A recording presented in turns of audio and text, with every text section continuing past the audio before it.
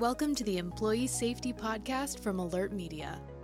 We provide business professionals with insights and ideas for protecting their people from the vast array of threats facing organizations today. Each week, you'll hear advice and best practices from an experienced safety leader. Here's your host, Peter Steinfeld. Welcome back, everyone. Today's episode focuses on corporate security, specifically how to evolve it from a siloed function into a company-wide program with universal buy-in. And there's no better person to speak on this topic than today's guest, Andrew Schrader. Andrew, who goes by Drew, is the head of corporate security at Panasonic, a multinational electronics innovator, where he was recruited to help build strategic partnerships and secure stakeholder buy-in on security issues across the organization. And this is no easy feat when the company employs more than 250,000 people. You won't want to miss a moment of this episode, so let's jump in. Drew, I hear some good background noise coming in from there. Where are you calling in from? I'm in beautiful Newark, New Jersey, and my office overlooks a major highway that runs through the city. I'm just a few feet away, so you could probably hear the vehicles driving by and honking their horns. Yes, lovely Newark. No problem at all. We'll power through. Well, what was the security program like at Panasonic when you joined the organization, and what's it like now? Great question, Peter. When I joined the company back in 2019, I found a company that was very siloed. We had some business units that did have a security function, but as a region, security was not prominent throughout. And one of my main tasks coming on board was to try to develop a more robust security function that would close some of the gaps, be able to increase resiliency, but more importantly, identify risk and try to develop measures to address those different risks. It's been quite a task to be able to do that, as you can imagine, with having nearly 150 sites in our footprint and encompassing a region that includes Mexico and Canada, as well as the United States. Yeah, that sounds like more of a marathon than a sprint. How did you accomplish all this? It hasn't been easy, and I can tell you that it's definitely continues to be a work in progress. I've been very aggressive with the different types of programs I've rolled out, and each one of those different programs has required a little bit of extra effort in terms of how to sell it and to get acceptance amongst the different employees that are out there. But it really have to be a good salesperson. When I came on board, I didn't realize that being a salesperson needed to be part of my toolkit. My former manager here at Panasonic told me to be successful, you would have to be a salesperson. And I didn't really embrace that right away. But as I started to get into the promotion of programs that I knew would set us up in a very good position to reduce risk and protect our assets, including our most valuable one being our employees, I knew that just having a program on paper that looked really good wasn't going to be enough. And I had to dive into a skill set that really was raw and wasn't necessarily aligned with my responsibilities in the private sector. And I say it was raw because that skill set worked very well for me in the public sector and law enforcement. Those skills should have been transferable to the private sector, but dealing with two different clienteles, if you will, in law enforcement and then coming over to the private sector. So I really had to hone those sales skills. And I'm still doing that today. Some of the strategies that I used in the very beginning didn't work, and I've had to learn. And that's one of the great things working with this company is that for every challenge, there's been huge opportunities for growth and learning for me. And every day I strive to get better at my job. And as a result, I think that it's made it easier for me to get programs across, but more importantly, get that important shareholder and stakeholder buy-in that I need to promote these programs. How did you improve that salesman skill set? Did you go out and read a bunch of books? Did you investigate negotiation? Did you find a mentor? What did you do? I'm sure a lot of our listeners would be curious. Avid reader, yes, but not in the sales space. It was a lot of learning and falling forward, if you will, and then making sure that I did not recreate the mistakes that I had made. But at the same time, I certainly got into the web. I did some research on my own and was looking at ways to develop that skill set.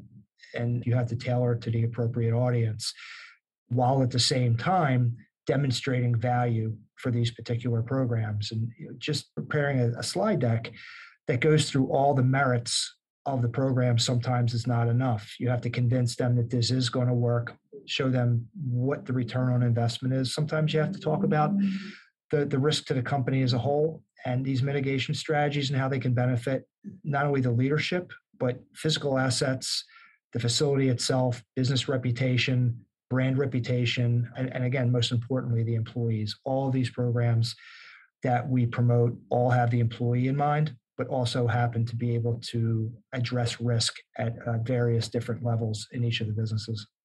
Well, what are you proudest of most when you think about all the time, effort, and energy you put into the successful security evolution?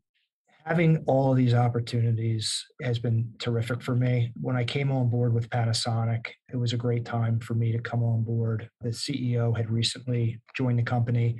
We already had a great leadership team in place. But through the process of getting hired, I was interviewed directly by the CEO as well as my former manager, the chief operating officer.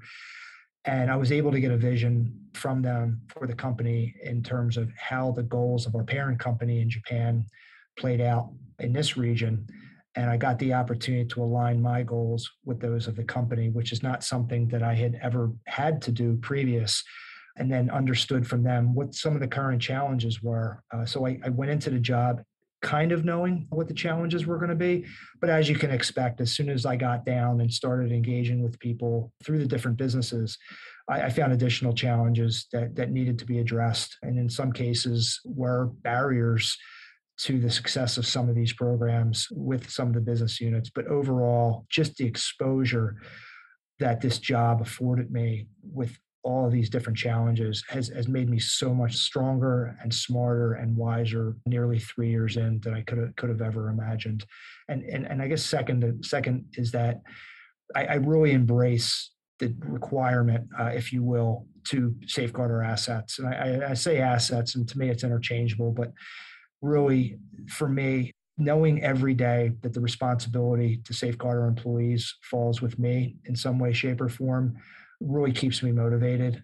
I really do relish that opportunity. And that's why every day I'm looking for new and different ways to safeguard our employees while trying to strengthen the programs that we already have. And, in the end, our goal is to make sure that the employees leave the day the same way they came in. No employee should ever go to work worrying about outside factors influencing them, especially those regarding violence. We see with these rash of mass shooting events that we've had across the country, not only recently, but over the past few years, there are employees who are legitimately concerned about their safety when they leave their house every day and everywhere in between. And if an employee were to come into work and have those concerns while in the workplace, clearly that's going to affect them and their ability to do what they're expected to do on a daily basis. And we want to create a safe haven for our employees as best we can so that they don't have to worry about outside factors affecting them when they come into the office. So we've done a good job, but nothing's perfect. And we take this job very seriously, myself and my team.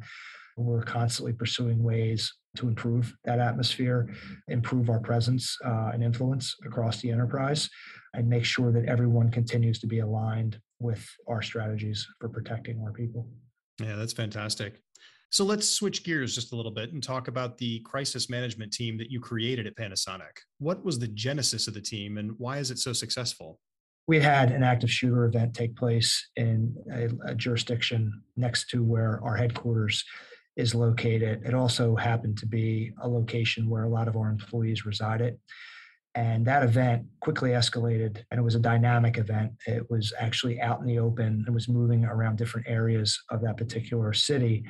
And it happened in the afternoon, just as the rush hour was beginning. And when I became aware of this, I immediately got with our chief human resource officer and explained to her that we had a situation developing that could potentially impact on our employees. And I felt and made the suggestion that we should contact our employees to let them know that this was going on. And second of all, because it was very dynamic in nature, it was quite possible it could affect their commute and their ability to get home.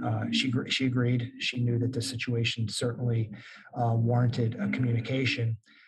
Then the question came, how do we do it? And at that particular time, which was just about 2 years ago, the only way that we had to contact our employees was through email and by cell phone. We did not have a communication platform in place that allowed us to do that. We quickly put together an ad hoc crisis management team, made the decision to do whatever we could to reach out to those employees. Our HR team was absolutely phenomenal at that moment, as well as our communications team.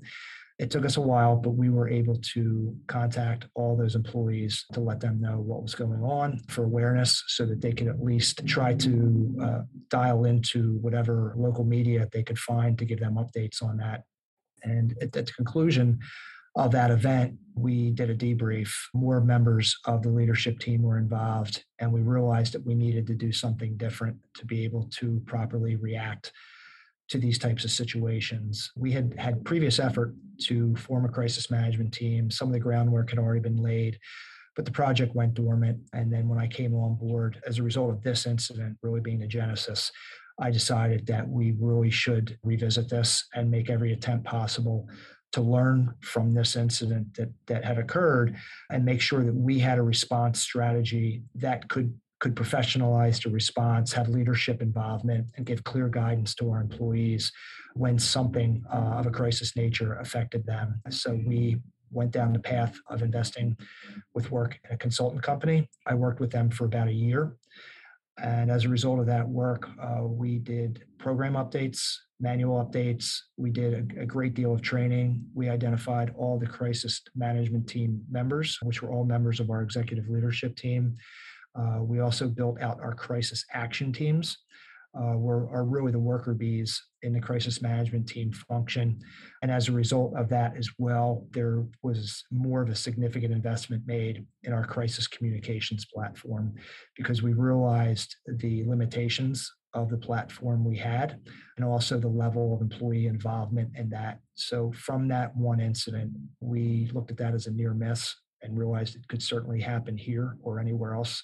And we got full buy-in from our leadership to pursue not only the crisis management team, but the upgrades necessary to be able to more effectively communicate with our employees in a crisis. It's interesting how sometimes something potentially tragic has to happen before organizations move forward to address something. Well, have you had a best day or a worst day at work or a specific scenario that you experienced that really influenced the way you approach your job? I'd like to say that I never had a bad day in my life, but I would be lying. A couple months ago, I was doing my normal thing of coming in and checking my inbox, looking for fires to make sure there wasn't something that I needed to address immediately.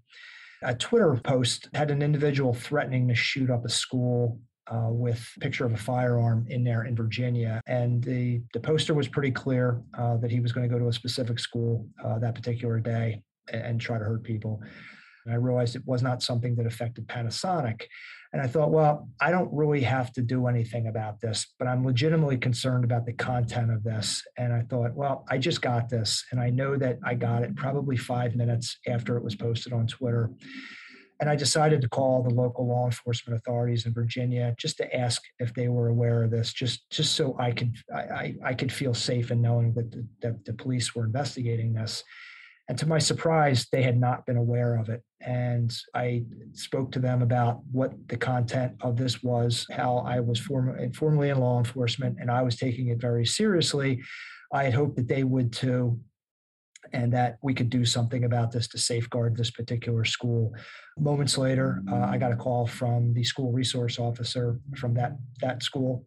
He asked me about the post, actually forwarded the post to him. That way he saw that there was legitimacy to what I was saying. They put some measures in place immediately with the help of his agency. And then they were able to identify the individual a short time later and arrest that individual without incident. And that was a huge win for me in a lot of different ways. This was clearly a situation where, if left unchecked, it was quite possible that they would never have known about this. And it made me realize how important it is in the private sector that if you have a tool that could somehow benefit the public sector who may not have the resources that we have, that you really should consider sharing that information for them certainly when it comes to protecting people. And as we saw in Uvalde, that individual, like many others, advertised his intentions on social media.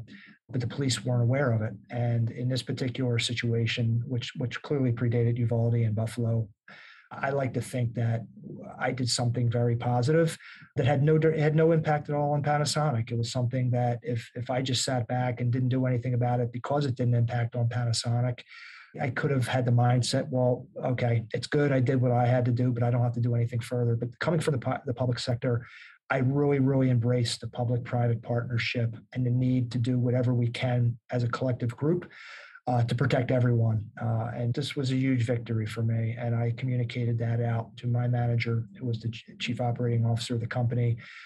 He felt very strongly about it as well, because these programs that I had been promoting, sometimes people weren't seeing the value. And this was an opportunity for show value of the program, and it paid dividends internally. So that's a really good day for me, for sure, and something that could have really bolstered the value of corporate security for Panasonic.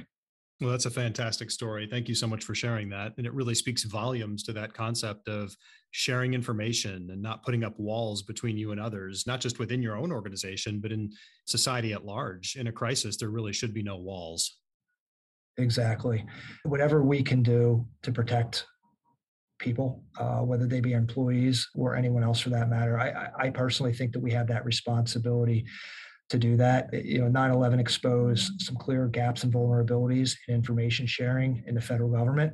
Unfortunately, that continues at many different levels. We've kind of lost our way, in my opinion, with regards to those lessons learned about information sharing, but I'm doing whatever I possibly can within parameters, obviously, to be able to share that information when it comes to protecting our people and anyone else out there for that matter. That's really great.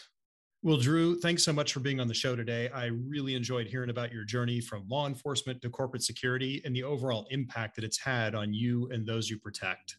Thank you, Peter. It was a real pleasure for me to speak to you today. If anyone has additional questions or wants to connect with you, how can they find you out there? Certainly LinkedIn, Andrew Schrader. You can find me, and you can also email me at andrew.schrader@us.panasonic.com. All right. Well, thanks again to Drew and all of you for joining us on the Employee Safety Podcast. We'd love for you to spread the word about the show by telling your friends or giving us a rating on Apple Podcasts or Spotify. You can also subscribe to the show at Alert Media's website or follow it on your favorite podcast player. Have a safe week, everyone. Thank you for listening to the Employee Safety Podcast from Alert Media, the industry's most intuitive emergency communication and threat intelligence solution. To learn more about how to protect your people and business during critical events, visit alertmedia.com. Until next time.